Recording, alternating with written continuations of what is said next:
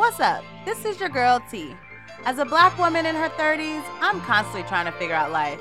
But the one time of the week where it all seems to come together is on Sundays. Yeah, that's right. When I talk with my girls at brunch over a glass of champagne. I created this podcast to bring good vibes and open dialogue about various topics from mental health, relationships, personal development, the workspace, to the bubbly that happened over the weekend. Sundays are a time for celebration, rest, and reflection.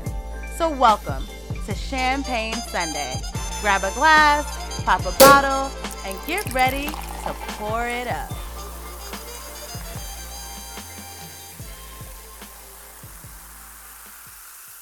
Champagne Sunday is pleased to provide you with social media content for your personal education and informational purposes. Reliance on any information provided by Champagne Sunday or by any person or professional appearing on this podcast is solely at your own risk. Welcome back to another episode of Champagne Sunday. It's your girl T, and welcome back.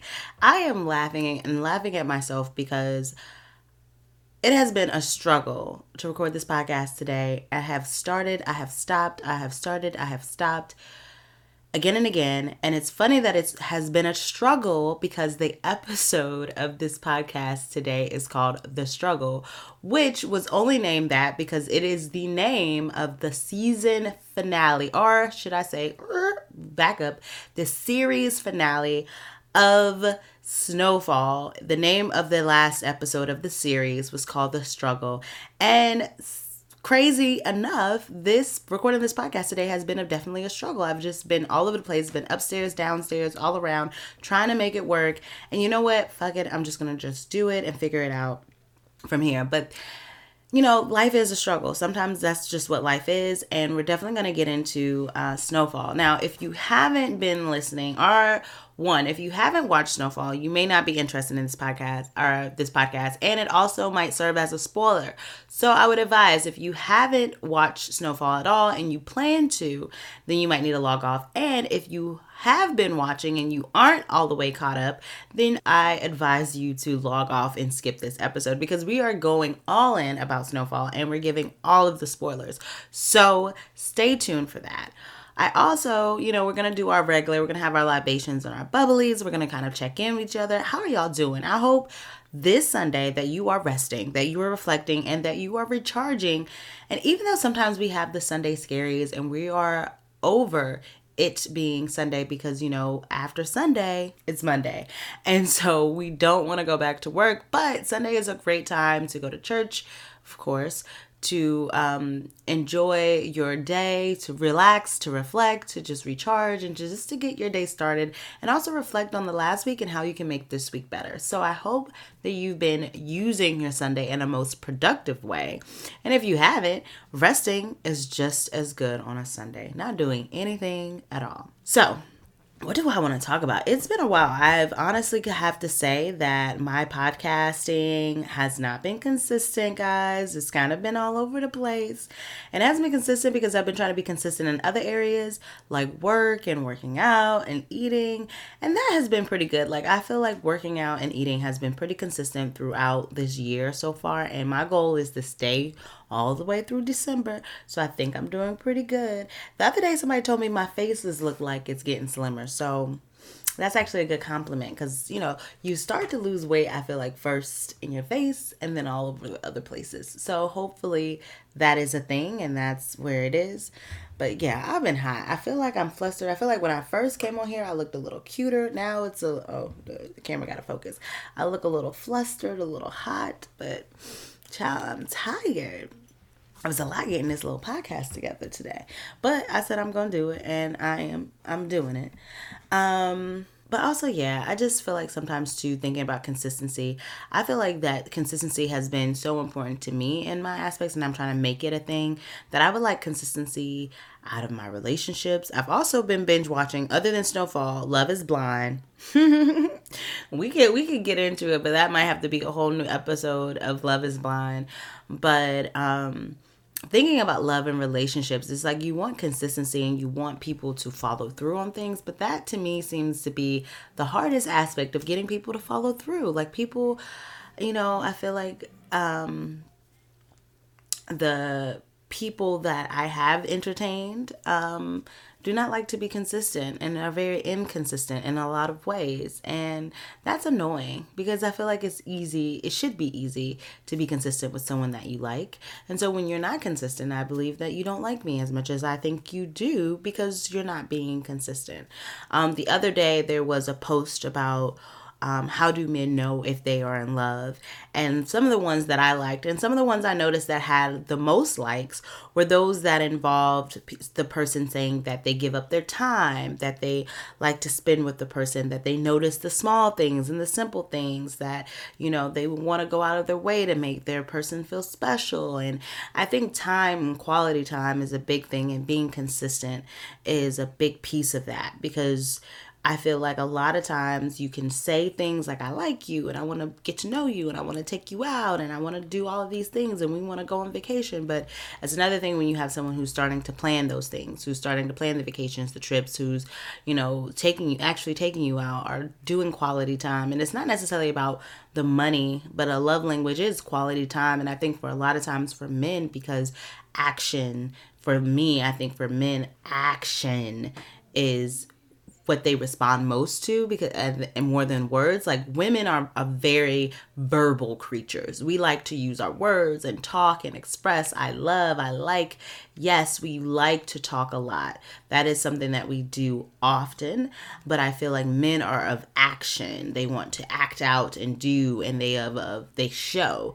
And I feel like when you have a man who's saying things but his actions aren't aligning, there's something going on there, and so I feel like again, it could be another episode or another podcast, but I think consistency is the key word for today. We don't have keywords, but we're going to have a keyword today, and it is consistency. Whatever you're doing in your life that you really want, I feel like you should be consistent in it, whether it's working out, eating, your job, your career, like your schedule, your romantic relationships, your friendships. Be consistent in those things if you want to see growth and you want to see change and you want them to develop.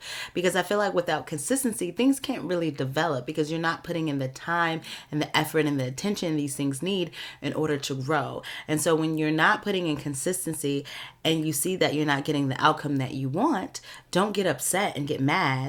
Be mad at yourself because you're not putting in the consistency. And I think that's it. And I don't really have a good poker face. When I'm upset, I'm upset. When I'm mad, I'm mad. And people understand, people notice that. Now, I don't really sometimes have the need to express or communicate why I'm mad, because I'm like, not because I feel like you should know why I'm mad, but it's because you made me mad. So it's like, you made me mad and now you want to know why I'm mad. But you know that you fell short on these issues. And now it's like, you have to go and reiterate them. But I think for someone who isn't consistent and isn't really playing a part where you want to, or like they're not someone you're actually like going out with or someone you're committed to, sometimes I feel like having those conversations are a waste of time. And so I think a friend told me, I was like, why do we always end up in these weird situations with these people? And she said, because you decide to do these things. You decide to like entertain the bullshit. You decide to pick up the phone. You decide to call. You decide to talk and text. You decide to go on that little date. You decide to go on these things. And then you realize you're in these shitty situations because you decided to partake. And so, I'm going to start deciding not to. I'm going to decide to start saying no. Because I'm kind of I feel like, especially when you think about like situationships and things, and I feel like I'm going on a little tangent, but I just feel like this has been weighing on me. When you get into relationships or little side situations, or often I feel like women will say, I don't really like him, but I like talking to him because it's the attention. Usually when we go down that route, it ends up going bad, because when that person stops being consistent, you can't really, what can you say? What can you do? You can't really say or do anything, because like now you're not in the relationship with the person. So it's kind of like it becomes really what the previous episode, how sticky can it get, or how sticky does it get? That it gets real sticky in those situations. So again, trying to be more consistent in the ways that I am operating and moving, and being more consistent also in my relationships, and being consistent in the things that I want. If I know I want a certain outcome, then not putting energy in something that's not going to get me that outcome. It's pointless. So all that being said, Our word of the day was consistency. Our libation for today is, it would have rhymed if I was drinking Hennessy, but I'm not. I'm drinking tequila. I'm drinking a margarita because, Cinco de Mayo is coming up. I really enjoy Cinco de Mayo. I don't have any Cinco de Mayo plans. I think I'm going to do something a little spontaneous this year, kind of just see where it goes. But I really do like Cinco de Mayo, and so I'm just drinking margaritas up to Cinco de Mayo. Countdown has begun. Take a sip of whatever you're drinking on, right? So I guess we're going to put, and it's also not a champagne margarita, so I guess we're going to put the champagne off to the side a little bit until after Cinco de Mayo. But you can make a mean champagne margarita. Those are so delicious. And so I might have to repost that one for Cinco de Mayo for sure. So today we're definitely talking about the struggle. We're talking about Snowfall. And one of the quotes, and we have our bubblies, one of the quotes from Snowfall that I really like, and it started off in one of the earlier seasons of Snowfall. And I really like this one because it kind of highlights the factor of where Franklin Saint came from. So if you don't know about Snowfall, it's a show based off of a young black man in South Central LA who gets into the drug game. He becomes this big kingpin. He gets his family involved. He becomes this notorious person. Throughout the series, he has different little plights. But the biggest plight is that his plug, or where he's getting the cocaine from, is through a CIA agent who also, if you think about the historical context, and this is why I love this show, because it does have a lot of historical context. If you think about how drugs came into the United States, specifically cocaine in the 80s, it was funneled through the government. And so it has that connection. So his plug is a CIA agent, but at first they don't realize. Again, spoilers. At first, they don't realize that he's a CIA agent. They just think that he's this, well-connected white man. And then they realize he works for the CIA and he's actually funneling drugs into the United States. He feels, it's his duty as an American citizen to fund the war in Nicaragua. And so that's a whole other concept. But I really love the show. Really great. And so one of the quotes that I really, really, really like, and I'm going to pull it up real quick. And this kind of also sets the basis to me for Franklin and kind of like why he does a lot of things that he does. And so one of the things that he says, so here's the quote. So I tried to do shit the right way, went to the other side. Know what I learned? The game is rigged. It ain't made for people like us. So you know what? I'm rewriting the rules. So Franklin is like, I'm rewriting the rules. A lot of times in, I think, the series, it has become a moral game, morality of like what's right, what's wrong. And in the end of the day, when you're selling drugs, it's like you're putting drugs and you're selling drugs in your community. You're creating the community that it is. Because when you first get introduced to Franklin's community, it is a middle class, I guess you could say maybe lower middle class. It's a working class neighborhood. I can definitely say that. Maybe it's not middle class. It's a working class neighborhood. With not much crime. I think when you're introduced to the kids, buying ice cream and in the ice cream truck. And it's very much black, but maybe some people are struggling. You even get introduced to Franklin's mom, who's definitely, and I didn't say this, she's a single mother. She's struggling in the sense because she's single by default. So her husband, who is Franklin's father, is alcoholic. He's has substance abuse issues. He's addicted to alcohol. And so he's not in the picture, but Franklin knows where he is. So he's kind of like a part of the neighborhood still, but not a part of their family anymore. But as the show going on, and again, it has a lot of good character development, you notice that Franklin's father had a really instrumental piece in his life. Like they had a relationship when he was growing up. They did things together. His mom and dad were both big members of the Black Panther Society and taught Franklin a lot about his Black culture and his heritage, and just also about about politics and the system and systemic racism and just the system in general. And so he has those memories of his father, but I think because he's been seeing his mother struggle so long by herself and he hasn't been there, that he sees his father as a deadbeat, that his father, he starts to like hate his father and not like him. And because of pretty much, I think you also again starts to see in the series that Franklin's father kind of goes down this path because as a way of coping because of the things and the demise of the Black Panther Party. And so he can't cope with some of the things that are happening within the party and how, again, the government is trying to control the Black Panther Party and kind of break it down and kind of destroy it in a sense. Again, a lot of historical context. And so he kind of goes the wrong path and chooses alcohol and the way to cope. And it kind of just goes and just diminishes his Franklin's perception of him. And so you see this neighborhood, right? You know, it has some bad, like then you think about Franklin's father, but it has a lot of good. It has, you know, people working hard for what they do. There, you know, at the time, I think you do see drugs, but it's mostly like people are smoking weed or marijuana. But crack isn't really a thing yet, right? Crack isn't here. And so you see Franklin introduce crack into his neighborhood. And so a lot of times the morality piece come into hand because you would say, isn't it, you know, how could you do this to your own people? Like, how could you bring this drug into your neighborhood? But then you think about who Franklin is and his path, right? And so Franklin, in the quote that I just mentioned, said, you know, I tried to do it the right way, but the right way is rigged. And so what you see in the beginning is that Franklin is a bright, what could you say? A bright young scholar with lots of potential, right? He really is. He's a bright young scholar with lots of potential. And he has an opportunity to go to college. And he, I think, is it college? I'm pretty sure it's college. I want to say he has the opportunity. Yes, he has the opportunity. Now, again, bear with me because I haven't rewatched old episodes in so long.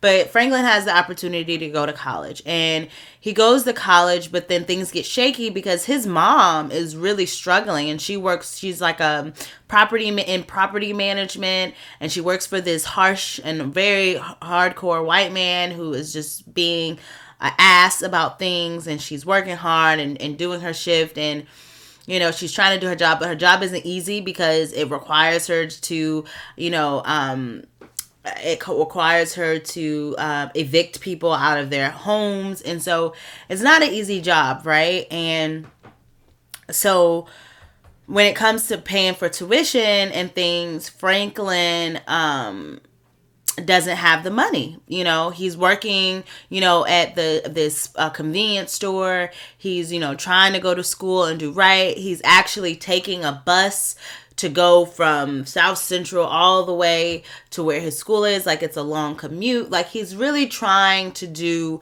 the right thing. But he realized, like, no matter how hard he's trying to do the right thing, he keeps sinking. You know, every time he's trying to swim, he sinks. So Franklin becomes and get this idea of, like, selling drugs, even though it's wrong, it looks out for me and my people. And so in the series, you see that it becomes a lot of conflict of morality, and it keeps challenging morality. And I think this season really challenged morality for him because it now became, I think any other time in the season, it was Franklin against, you know, others, like Franklin against others. So the choice was always easy. I'm going to choose me, like either me or them. I'm going to choose me. But this season was hard because it was like me or your family. Like the them was his family. It was, you know, your mom, it was your aunt, it was your uncle. And Franklin continued to choose himself. And so I think that's when you started to see how far Franklin would go in choosing himself. And even when you say it's like the system is rigged, because I think a lot of times people would say there were plenty of times like after, you know, I think the catch is that, you know, and this is where a big theme comes in, the theme of struggle, but also the theme of addiction. Because after a while, like, you're starting to reap the benefits of doing the, you know, selling the drugs and, you know, taking out the enemies and doing all the things that you need to stay afloat. But when do you pull the plug, right? And so I think Franklin was trying to pull the plug and trying to get out of the game, but then there was a struggle. There was a caveat. So his plug, what I mentioned earlier, the CIA agent, took his money, like all of the money he had been working on. He had $73 million that he had acquired through the drug game over the years, and his plug took it. So then it's like, what do you do? So then it becomes a fight for getting what you feel is yours. And then that ended up being the demise of, or the end of Franklin. And I think it was really empowering. And I, talking to a friend about this and thinking about the psychology of it, that Franklin is definitely, when you think about genetics, and I think even this was written in the showrunner's notes, he said that it made sense that Franklin kind of had this addiction because it's genetic. He was already predisposed to it because of his dad, because of those things, and then it would just make sense that he ended up having this addiction to the drive of getting this money back. And that's what we saw it at first. We realized that, at first sometimes people may say it's the drive to do it, like you really want to do it. But then you look closer and you realize, like, wait a minute, this is an addiction that Franklin has to getting this money, because even when people are telling you, oh, you can get it this way, or, we can try to, like, for instance, he started to invest in properties. And so when it's like, well, we can take the money from the properties and try to do something else, or we can do XYZ, when alternative plans were presented to him that were very logical, he didn't want to go with the plan. He was hell-bent and addicted to the idea that he had to get his money back. He had to get it back.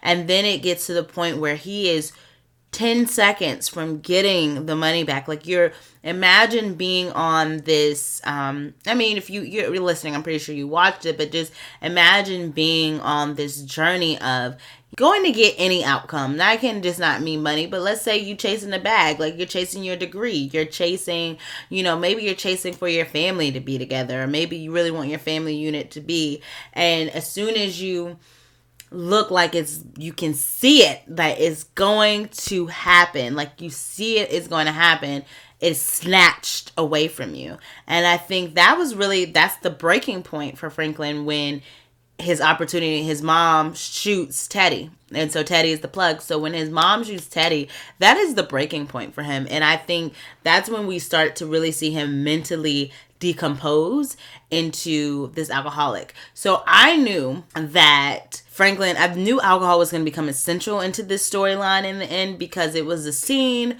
where he was in the bar. It was right after Teddy. It was when he called Veronique and he talked to her, and she said, just come home. And instead of coming home, he sat at the bar. And he sat at the bar and he just sat there. And then the bartender said, I'm going to give you this on the house for free. I'm just going to give this to you. He took the shot, and it was a zoom in on the shot, and it was real slow. Then there was a zoom in on Franklin. Then it was a zoom on, slow hesitation of him picking up the shot. Slow hesitation for him drinking it. Whenever people are creatives, or whenever I see in movie or film that there is a very specific draw to a certain item on the screen, whether it's a close-up of something or whether it's a very much like they're highlighting a what seems insignificant scene or thing, I'm like, that is going to be a prelude to something that's going to come back somehow. If it doesn't come back somehow, I'm like, maybe it's, a patronage of something in some other film. But anyway, anytime you see it, I feel like that's always a small tell that something, what's going to happen next. And I really think that to me was like, okay, alcohol is going to be pivotal. And then we started to see him spiral, in the sense that he was drinking alcohol in the car when he was, talking before he went into the bank. He was drinking alcohol. When he finally found Peaches, spoiler alert, when he finally found Peaches, he was drinking, trying to figure out that situation to the safe. He was just always, you just saw him drinking, consuming. So to me, it made sense that it was like, aha, we're going to make, the the thing is that Franklin doesn't go to jail, because that was the big question. Like, what happens to Franklin? Like, does he go to jail? Does he die? What have you? And so the writers was like, you know what? He stays alive, but he becomes the worst thing that he doesn't want to be. And so having this conversation with my friend, I really liked a lot of things that she said about this show. And so I'm going to kind of like say some of the things that she said. I wanted to come on the show, but she didn't want to come on the show. I think she was busy or whatever. But we had a long and deep conversation about this and about Franklin. And I think a lot of things were really good. And so I think the thing that she says she liked about it, that the show starts with, we see Franklin, right, being this drug addict, and him, working at the same liquor store that he ended up at, right? So at the end, he ends up going in the liquor store that he used to work at. So he used to work at Chow. It was, I think that's what it's called, Chow. It's like a liquor store. And he used to work there. It was like a convenience store. He hated it. He didn't like it. He didn't make a lot of money. He didn't like it at all. And it was another piece of the puzzle where he felt that quote that I read in the beginning, where he felt like, I'm trying it the right way. I'm trying to work a good, not like a regular job. I'm trying to go to school. And because of the system that we live in as African Americans, that it's not made for us to get out. And a lot of times I love that about Snowfall, that it really talks about the historical implications of drugs, about Black people, and about racism, and also just about how the system is not meant for, especially people of poverty, to just really to be able to excel or exceed or to get out. It's meant for them to stay crippled. It's in a sense, when we think about welfare, when we think about how much life costs, like when we think about education costs, and when we think about getting medical care costs, and when we think about getting a job that pays really well, you need what? Education. So when we think about the circle and the cycle of it all, it's like you're doomed from the start, because you need money, but how do you make money, and who has money? And it has this been like, does your parents have money? Did their parents have money? No, they didn't have money. It becomes a cycle of where we have to figure out a way to make money. And if you're putting drugs in our community, and it's like you're creating a maladaptive way for us to make money, rather than putting in institutions in place for us to work and to have jobs and make money the appropriate way, or even funneling programs so that we can get funding for education and those things, that it's more of reinforce what we think about you.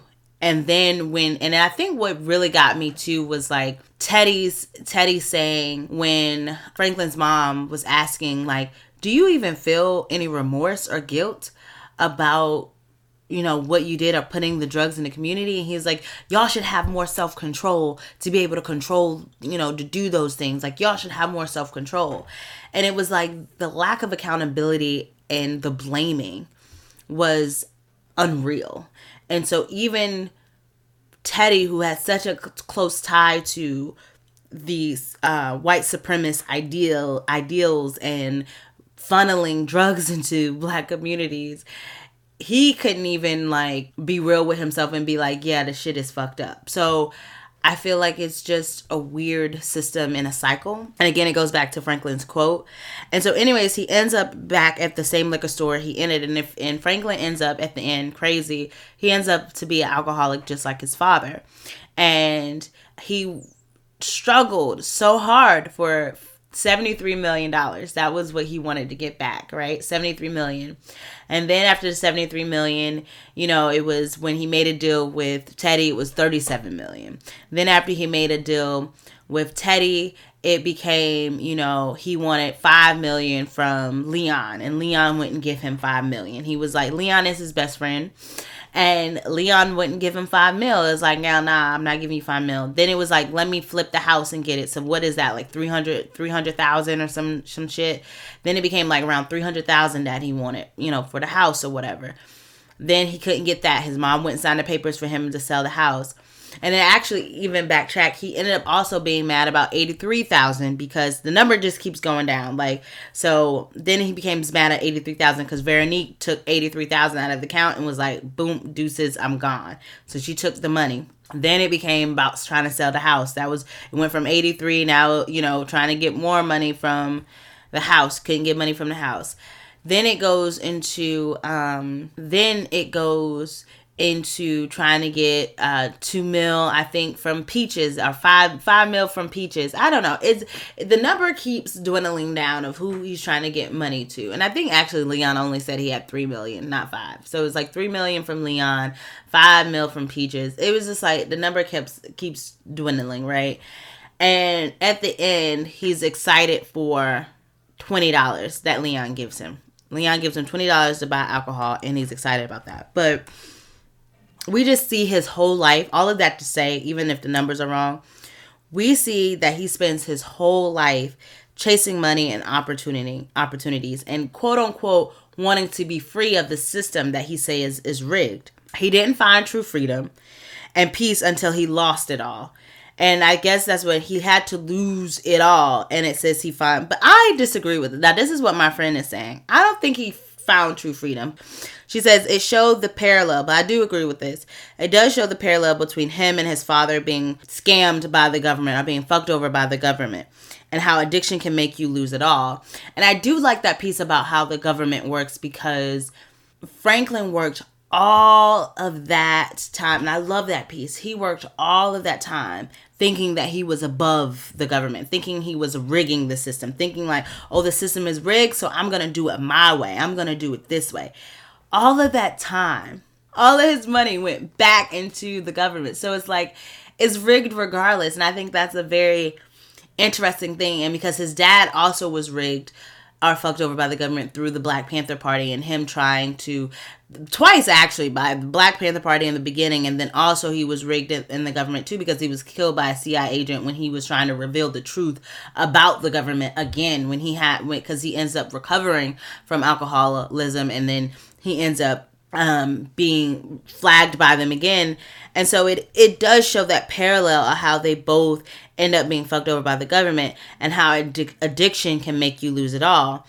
And I think what she says that is important is like, he was willing to sacrifice it all. His family, his friends, people who wanted, to see him do good, people who was by his side from the very beginning. He was willing to sacrifice even those people just to get his money back.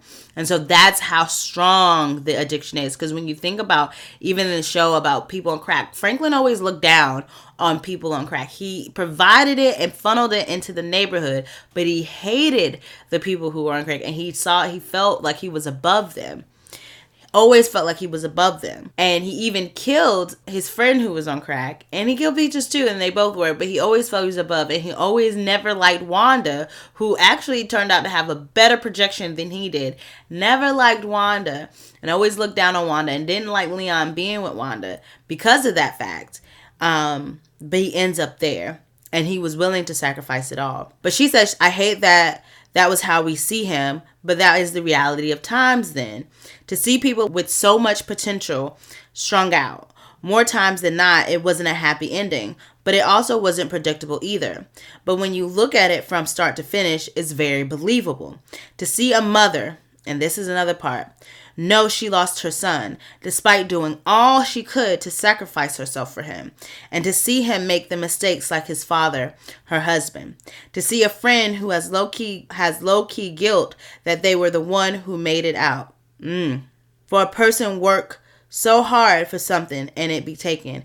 It was very layered. She said it was very layered to me. And I like that part too. Like Leon having guilt of made it out. And you could definitely see Leon did feel guilty, because throughout the series, Leon looked up to Franklin. Leon kind of always went to Franklin for help. It was, Franklin did go to Leon for help too. And I think that's an interesting dynamic, because if you think about it, like Leon always looked up to Franklin as like a source of information, like, a guide, a lead, someone who was very smart. Like, that's my friend. I usually have a smart friend, like you kind of look up to your friend, like, my friend is kind of different, like he thinks different, like he's a leader. I think Leon really looked up to Franklin like that. But the funny thing is, Franklin always needed Leon. Like, if you think back from the very beginning seasons, Franklin always, to that first time when Franklin had to make he had to do the kill. Like, he always needed Leon. He always needed Leon there. But I do like how she said Leon felt that guilty, like he couldn't, like he wanted to rewrite the story and he couldn't. But there were a lot of parallels, and I do think like Franklin's mom, Miss Saint, I just think that, you know, she did try a lot to help him, and I think it speaks to a lot of times mothers who are trying to help their kids, who are trying to lead. And a lot of times you say, you know, you raise your kids right, but then after so long you have to kind of hope that you just raise them right and just like let them make their own decisions, because after a while you can't do anything about that. And I think it hurt and pained. Franklin's mom didn't even talk to him at the end. Like she just was, I think she was so disappointed. And I think that I think it was exhaustion. And I also think, like, someone's like, why didn't she talk to him? I think it was exhaustion, and I would think it was to the point where she had talked to him so much. She had poured so much into Franklin, like trying to get Franklin to see, trying to get him to do that. It's the point where you're like, you're just not getting it. And I know there's nothing I can say at this point that would make you get it. And I think she kind of like accepted that Franklin was where he was. And I think she always had hope. And I think even when she shot Teddy, she thought Franklin would have hope, like he would maybe see. But nothing she did, even sacrificing herself, didn't make Franklin understand like his addiction, how everything was kind of rooted in evil and demise, that it was going to crumble regardless. He just couldn't see it. So I really do like that. It was definitely layered. I really do like that. It was layered. It was a lot of layer. And I feel like he wasn't free. Franklin said, and I think what to me, when I first looked at the episode, I was like, it's missing some things. And what was missing, I think, was the remorse. But I realized it was similar to Teddy. Like, he didn't have any remorse. What he kept saying, I did it my own way. You know, it was kind of the same thing. I did it my way. I did it how I wanted to do it. And he very much took confidence and peace and looks like solace in just saying I did it my own way. But I felt like there was no accountability, and like, yeah, I did it my own way, and my own way was fucked. Like, it wasn't the right way. Like, I did it my own way, but that was not the way that I should have went. And there was none of that. It was still just, hey, I did it my own way. I think there was some sadness. I did see that, and you know, he did cry, but I think to me it seemed like very much sadness of how the situation went, but I think also too that Leon was always there for him. Leon was there from the beginning. He was definitely his best friend. Like, he was always there, and I think that was what Franklin saw, like, dang, he has always been there. Even at my worst, he has always been a friend and has been there for me. I don't know if those tears were more so like, maybe let me say they were sadness. Maybe tears also of guilt too. Let me rewrite if she was saying if it was guilt from Leon or guilt from Franklin. Let me see. No, she was talking about Leon. But I think Franklin might have had guilt there too, that Leon was such a great friend, but I don't think he was a good friend, but I think it's like his mind wasn't on friendship and like my friend. His mind was so much tied to the addiction, the corruption. Like, I gotta get this money. And I feel like even if Franklin got the money, I don't think he would have been successful. And we talk about that because he had this addictive personality trait. I feel like no matter what would have transpired, that he would have ended up being kind of like addicted to something. You know, because at first it was kind of like addiction to the money, the chase, getting his money back. That didn't work out. Then it ended up being, it flipped, you know, with the alcohol. And like, that became kind of like the addiction or the graft that he did. But addiction was definitely a theme throughout the series, throughout the show.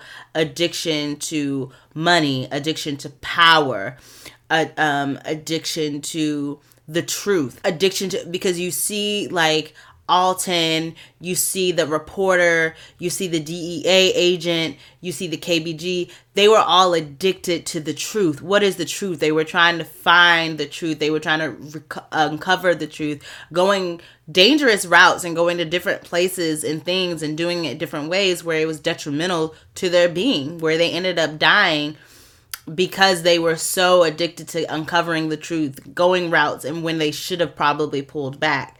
I think we also see, even addiction, again, starting with Franklin's daddy, with Alton. In the beginning, it was addiction to alcohol, right?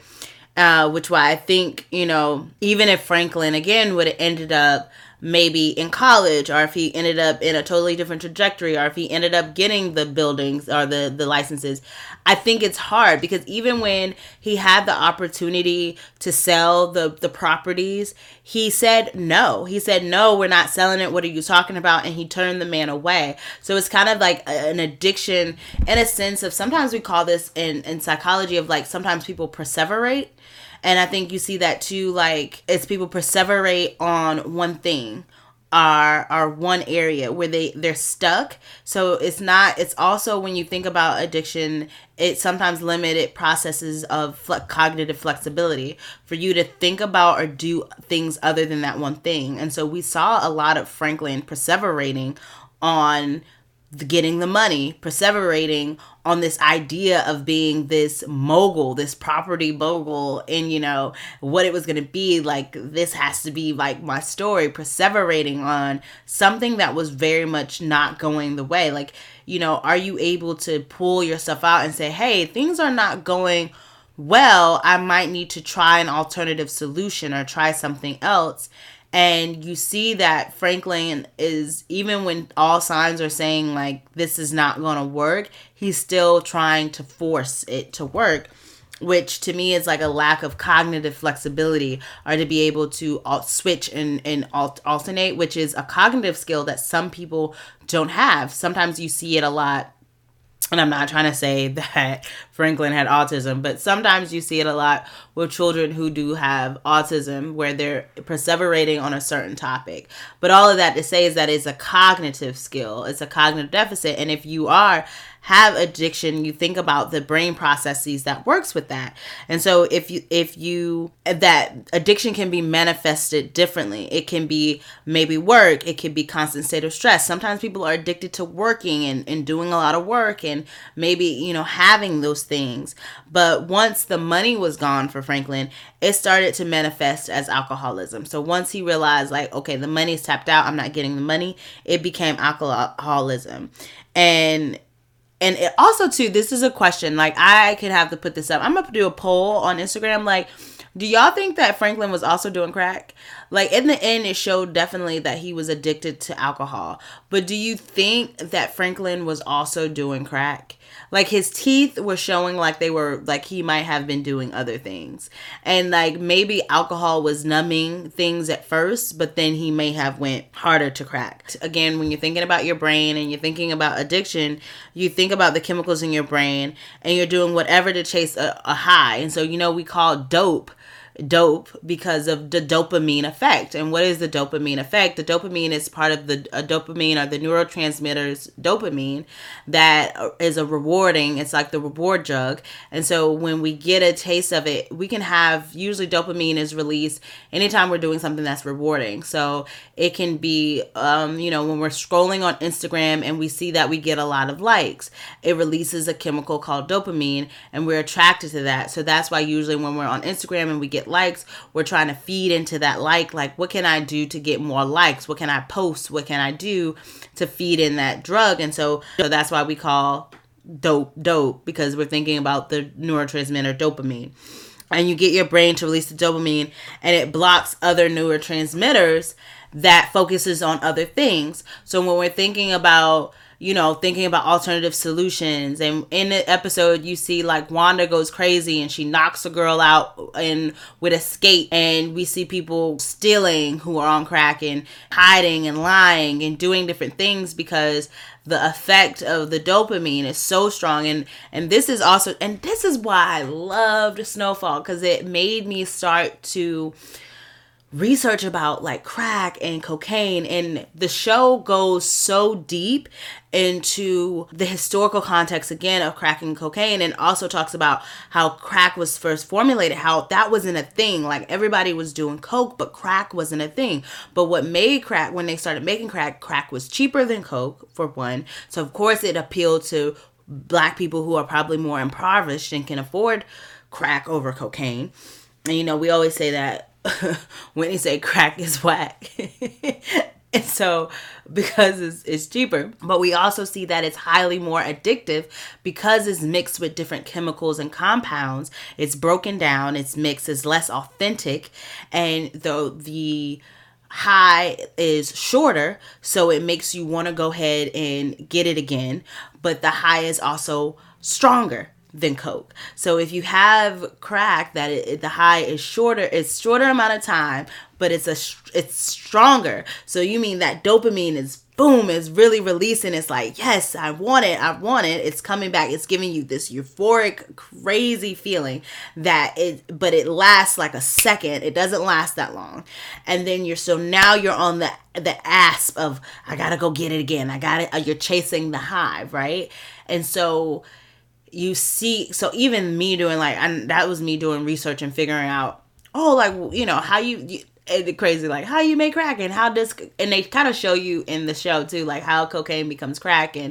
But I wanted to know more about like what it was and like why it was highly more addictive than cocaine. But again, because it is mixed and compound with different things, and then also it gives you a stronger high, but it's shorter, and so you're chasing the high. And so it kind of reminds me, when you're thinking about addiction, whether it's drugs or whatever, I think Franklin was chasing the high. And I think in this last series finale, you kind of, well, not this last season finale, but the last episodes, you see that he was getting bumps. So like for me, a bump would be like when he finally got Teddy and also helped him get Teddy, right? That was a bump. Like, ooh, you got a high, like, ooh, it's going well. And then you get a bump when, he gets Teddy locked down into this room. It's a bump. Then you get a bump when Teddy starts speaking because he's torturing Teddy. You get a bump. Like, he's getting all of these highs, and then Teddy finally, tells him, here's where the codes are. There's a bump. Like, you're getting a high, and you're feeling on the high, and you're chasing it, and you're getting what you want, and you're being rewarded. So, when we think about also highs and dopamine, your reward system. So you're being rewarded. It's feeding into the reward system when you think about dopamine. And then all of a sudden you're getting all of these highs. You're getting closer and closer to what you really want. And then like that, it's taken away from you. And the showrunner talked about the mental downfall of what that would be, that a lot of times people were asking, well, Franklin could have did this and Franklin could have did that. Like, I even was like, where's his private jet? Like, all of these things that he could have done. But it's like he didn't have the mental capacity to do that anymore, because at this point, because I think he was trying, right? Like, he was like, well, let me go find Peaches. That was maybe a spark. And then he finds Peaches. He's like, yeah, this is going to be it. And then he realized, like, Peaches ain't leave him. It's no money. Peaches, And again, another way of showing how strong the addiction is, because Peaches took $5 million from him. By the time Franklin gets to him, which I guess is kind of, sometime afterwards, but it's not that long of a time. But by the time Franklin gets to him, it's only $1,200 left. I think it was like $1,200. I'm pretty sure it was either $12,000 or $1,200, but I'm pretty sure they said $1,200. And it's not that much left. And so it also goes, again, the strong of the high, because even when you see Peaches is strung out on the couch. He got like his bloody arm, like he's been injecting himself. It's just a mess. And so again, you see the culture, the neighborhood of what Franklin created, because in this series, Franklin created crack. And not in the sense like he actually created it, but he created it in the sense that he learned it somewhere else. He brought it back to his neighborhood and he funneled it into his neighborhood because it was making the money. And so I think you just get to see that, and you see how it comes full circle, that he becomes a part of the neighborhood. But I really wish, to me, what I think the show, the finale, was missing. I liked it. I'm not going to sit here and say I don't like it. I'm not going to say I hate it. But what I think the finale for me was missing was more of the historical context. Like, this show has went so well that it went all the way and showed the war in Nicaragua, and it showed the transfer of guns for coke, the money transitions. It showed how sometimes that shit could go left. It showed also the making of crack. It showed how some other drugs were in the scene, like heroin. It showed the influence of gangs and drugs and how gang culture started to take over as well. It showed so much historical implications that it was just really weird to me that when it came to the last episode, that it didn't go all the way into everything when it comes to like, where is the neighborhood right now? Where is the war on drugs? You know, we know what year it is, but like, where are things right now? Like, what does things look like? It also wasn't really clear on if Leon was still selling drugs or if he was out the game. Maybe he's out the game. We don't really know. It did mention a little bit about the Len Bias law, and that's how it started in the beginning, by showing Len Bias and how that law started, because he was a potential to do for basketball. He was a great star athlete, and he ended up having a heart arrhythmia, I think, or a heart attack from cocaine. And so it became a law that people who sell cocaine to others and they end up dying, I think the law provided a mandatory minimum prison term of 20 years and a maximum life sentence, along with a fine of up to $2 million for cases of drug distribution that led to death or serious injury of a person. And so that was like the Len Bias. So it mentioned the Len Bias law, but I just really wanted a little bit more of the context. I also really wanted Franklin to be more, I guess, remorseful in a way. I feel like things all came crumbling down for Franklin, and I honestly don't feel any guilt. Like, a lot of people was like, I wish he had a happy ending. Really? I was like, do you see how many people Franklin killed? You wanted him to have a happy ending? Like, Franklin killed so many people. Did you not see how he treated his mom at the end? Did you not see how he choked up Veronique at the end? Did you not see how he clocked his gun on Leon? Like, y'all was really wanting him to like have a happy ending. Y'all should be fucking ashamed of yourselves. But I think that his ending was very indicative of his beginning. It also showed too, like, he talked about Veronique calling and Veronique saying that he had a son and that his son was going to the best schools and things. Again, it was very, very indicative that, again, you're having a son who looks like he's going to have a lot of potential, a lot of great potential, a lot of great supports. But, you know, it goes to show too, is it nurture versus nature? Because it's like, do you think that Franklin's son will be able to live a good and healthy life, even in adulthood, even with the supports that he has? Like, if he was able to have the best schools, you know, the best support, money, a very nurturing family. Let's say Veronique married and got a man. Maybe he has a great support system. Maybe he never even really knows that Franklin is his father. Let's say that he has Veronique and another man and he's living in a great nested community and a great neighborhood. Do you think, is it nurture versus nature? What is going to win? Do you think his addictive personality traits and patterns will still come about, or will he be okay because his environment has changed?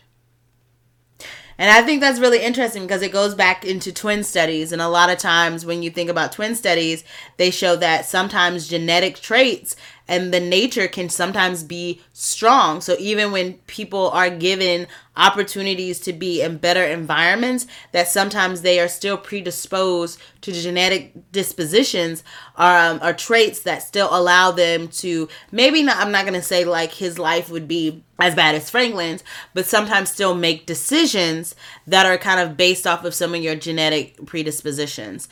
So it would be interesting to see what happens with that, just to kind of see like if you know, if his son can make it. Because as my friend said she thinks that no matter where he would be, whatever the trajectory, that Franklin would still have this addictive type of personality. So it could even be the sense like maybe you're not addicted to drugs, but maybe you're very much addicted to, you know, your work life, or like you're having a hard time balancing and having that cognitive flexibility between your work life and your personal life. Maybe that's impeding your relationships. Maybe we see it impact a little differently. Maybe not as drastic as being a drug kingpin, but we still see it as you're struggling to maintain relationships in your day to day because you have this disposition. Now, some people will argue and say that they feel like, if you are in an environment that, that is nurturing and that is caring, and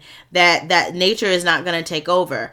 But I think sometimes it really depends. I honestly kind of agree with my friend. But we also know sometimes that genes combined with the environment can produce some complex traits. So again, I'm saying it may not be as dramatic as what Franklin had. So yeah. So I think that is a good idea to think about when it comes to Franklin and those things. And I really do like the aspect of talking about the dopamine effect. And if you haven't, just knowing that it really is responsible for allowing us to feel pleasure, satisfaction, and motivation, and all of those things. And so when we don't have those effects, that's when we can start to feel a little withdrawal. And sometimes we can try to fulfill those with other things, right? So yeah, I really did like Snowfall. I really liked the episode. I really like the series. It was really great. Recommend anybody to watch it. If you watched it, I think I'm gonna go ahead and start rewatching the season and just the series in general. It's been a really long journey. I liked when episodes end really well. I think the last series that I saw end real well was Better Call Saul. That's a little different, but I like that it focuses on the main character and it does come full circle. But I like when people are able to connect all the pieces. And they did connect all the pieces on this one. I think if you focus, I'm a person who has a lot of questions about unnecessary stuff in shows. And so I do have questions. But I think if you just focus on the main aspect of Franklin, and I think the showrunner said that he wanted to focus on Franklin this episode, that he tied up other loose ends on purpose to focus on Franklin this episode. And he also talked about that those who showed redemption, those who showed remorse had happy endings. So we see Wanda has a happy ending. Oso has a happy ending, we think. Because also, I don't know about her calling, but some people are saying old girl calling was kind of suspicious out of the blue, and that she may be trying to get Oso to go to North Carolina so that the DEA can swoop in and take Oso, and I would not be surprised. But Wanda got a good ending, Leon did, and we saw Leon in his redemption episode. Like, he went through it trying to redeem himself. And it's just interesting, too, that through all of that, Franklin just, even now, he doesn't seem any remorse. He just kind of seemed like, I'm free now. Like, I don't have to do, like, even him, talking about, I called the CIA and I told them to stop. And guess what they did? They stopped. It's like he still has this, like, I'm the shit. Like, I can control things. But it's like, Franklin, you can't. I also think that Franklin's lack of remorse is also kind of a form of a coping strategy. And so you do have on one end, you have addiction, and then I was about to say depression, which could also be in there too. You have on one end that you have addiction, but I think you also have trauma that has been built up. And we saw that a little bit on that last season when it was the wedding and he had the LSD, and it was a lot of trauma that he was reliving. And we even see that this season with the nightmares, like he's waking up in like sweats and nightmares, and he tells that to Teddy. And I think I wanted Franklin to have remorse for all the things that he has done, but I realized too that in order to have remorse, you have to confront. Like when you think about therapy, you have to confront the demons. You have to like face them. And when Franklin was facing them last season, it was hard for him. And I think what he did was like, oh, I was high, I was drugged, that was like crazy. Why would you ever give me that? Like that was a horrible experience, right?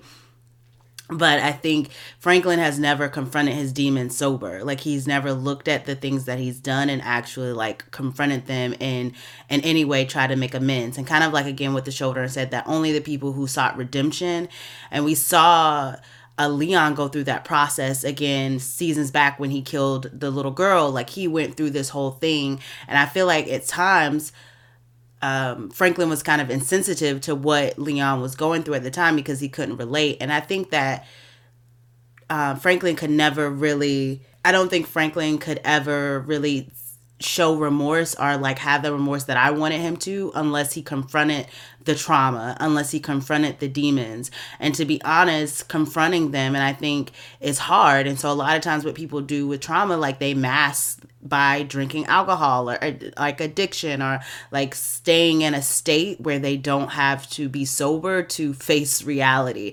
Because even Franklin is covering up reality by saying different things. Like, he even makes fun of Wanda at one point and is like, is Wanda still on that pipe?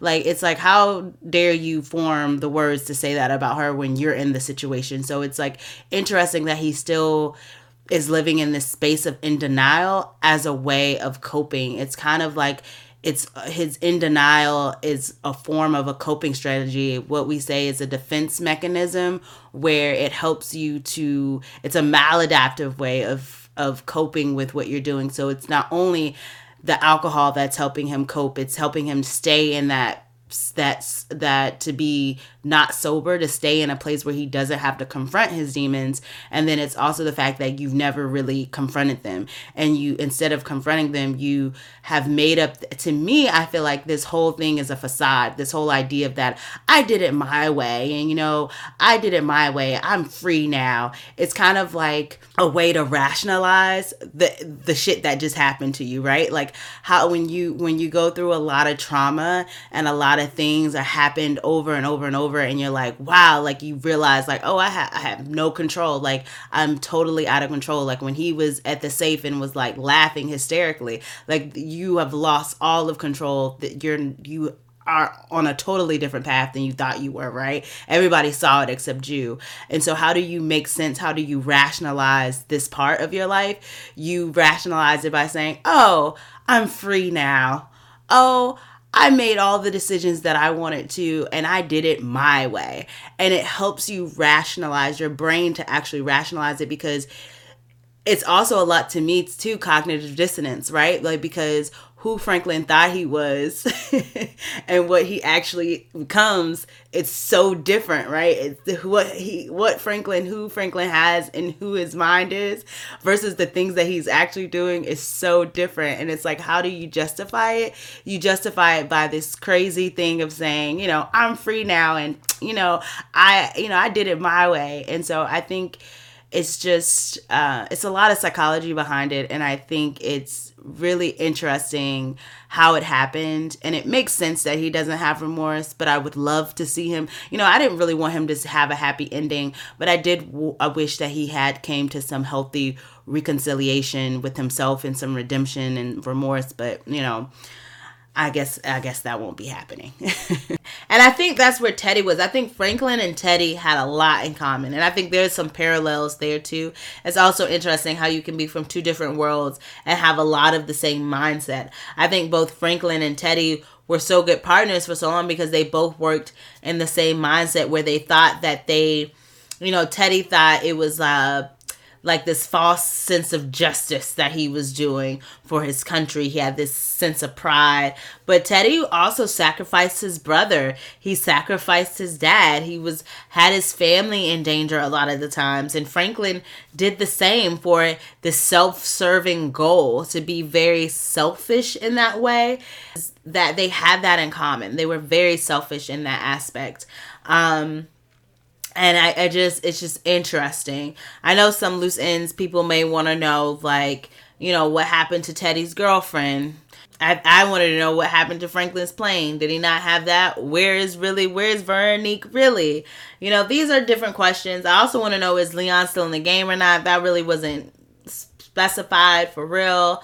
There were some things kind of left untouched, but I think, again, if you focus on the main thing, which was Franklin, that you'll get the gist of it. They also, did an ending where for John Singleton and kind of the Boys in the Hood, and because he was also a creator of this show in the very beginning. This series was really good. The series was really good. I do recommend it. I don't think I have any more talking points about the series. I think that was my main thing that I wanted to talk about, was the ending and the addiction point. I do feel for Miss Saint. She tried her hardest. I mean, she tried hard. When you talk about a black mother trying to save her son from the environment from where they are, and I think that's another piece of where and I think she was conflicted so many times, and she was conflicted to the point she was like, if I can't beat him, join him. So she even joined in on the whole drug game in hopes that he would, end it. And even when it was close to her, close to him ending, I think he did keep up with his promise with that. He was trying to get out of the game, but things just didn't end the way that he wanted them to. So I don't know if I'm leaving anything. I feel like there is just, it's so much to unpack with this season, with this episode. I didn't mention Uncle Jerome at all, so let's go there. So I didn't mention Uncle Jerome or Louis at all. That's where I wanted to go. Uncle Jerome, I would say that he has to be a fan fave for sure. He's definitely a fan fave. I think we're all upset that he died, but I knew it was coming. I knew that in order for this show to pack a punch, that they had to kill off Jerome. I just knew that they had to do it. Because no one would give a fuck if Louis died. If Louis died, they'd be like, good riddance. But Uncle Jerome would be like, oh my God. And this scene had so much great acting. The scene where Franklin and Uncle Jerome are in the diner and Franklin gets upset and he pulls out his gun on Jerome. And it was one thing because it was like, Louis was like, he pulled his gun out on me. And Jerome's like, oh, what? It was a shocker. Like, he pulled his gun out on Louis. Like, that's crazy. But it's also not crazy because Louis and him always had kind of like this back and forth kind of banter. And so it's like, he likes you some days. He calling you auntie. Sometimes he calling you bitch. It's like, whatever. But then when he pulls his gun out on Jerome at the diner, that's when I knew, like, okay. I also knew, I was like, Franklin is at the point where he's spiraling, because it's like, you're going to pull your gun out on your unc, like, you're spiraling. Now, it was admirable that he did go and try to save Louis twice. He saved her and told Unc about her and that Kane had Louis. And then he also gave a heads up to Louis when the DEA was coming to her house. To raid her house, but I don't really care. Like, Louis on the run, she's gonna have to run the rest of her life. I really feel like she's at the ranch and the people at the ranch covered her, but I think that it's, even the showrunner said this too, and I was thinking it, I don't think it's like all roses and daisies at the ranch. I think the people at the ranch are gonna be like, look girl, we covered your ass, but you're hot, you gotta go. I think they're gonna give her the boot. I think she's gonna get the boot because she's a little spooked.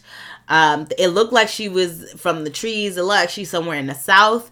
And so it's like, you got all the way to the South. You was all the way, you was all the way in LA. And you went all the way to, because it looked like she was in the South. You went all the way to the South and they are still on your ass. Girl, you ain't gonna have no good life. I feel like Louis, and then that's another, like, when we think about addiction, right? Even Louis, I feel, was addicted to the game, because Jerome kept asking her, what more do you want, Louis?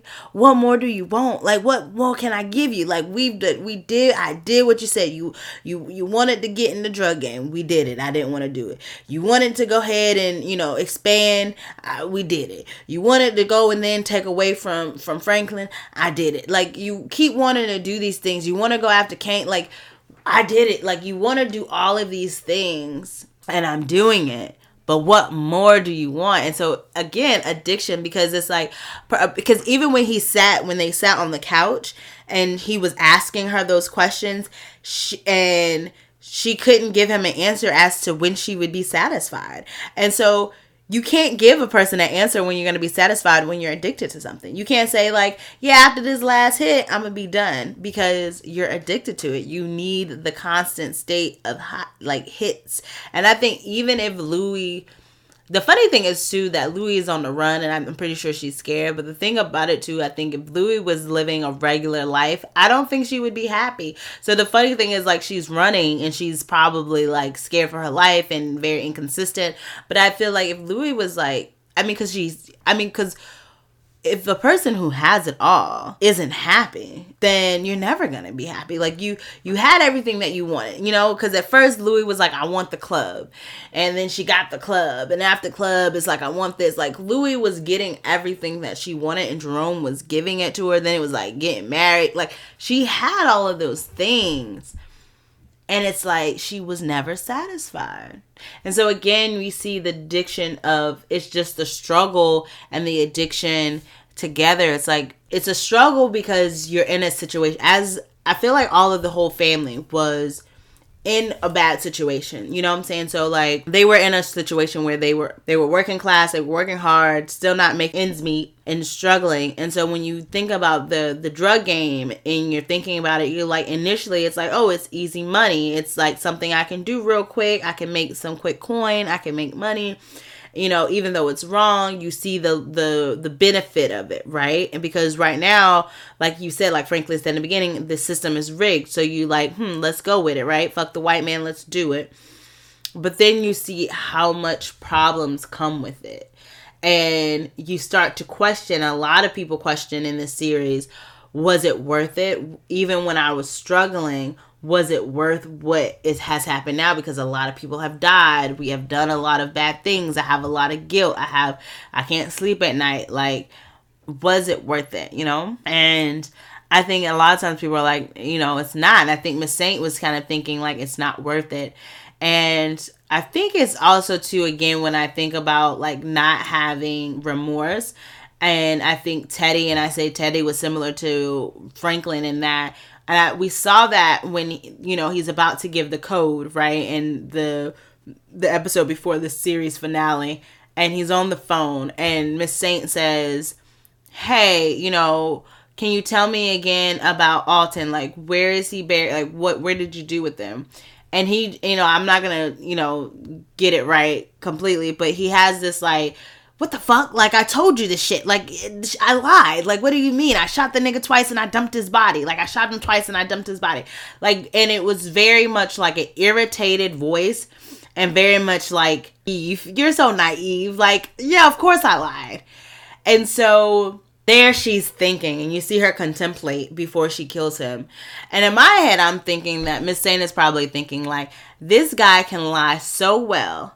He lies so great to the extent where he actually had me questioning, oh, maybe Alton is alive. And I know that in your mind, you're like, of course he's lying because he's in this difficult situation. But he said it so like real. And we've seen this with Teddy throughout the show, that he's very skilled when it comes to gunmanship, when it comes to intelligence, when it comes to not just intellect, but when it comes to like criminal intellect and just I'm forgetting the word, but kind of, I guess, like criminal intellect. When it comes to those things, that he's just really good at navigating situations and rough situations. And so just to see that he lied so simply, and I think she's taking that in, and then she's also knowing like, if he lied like that.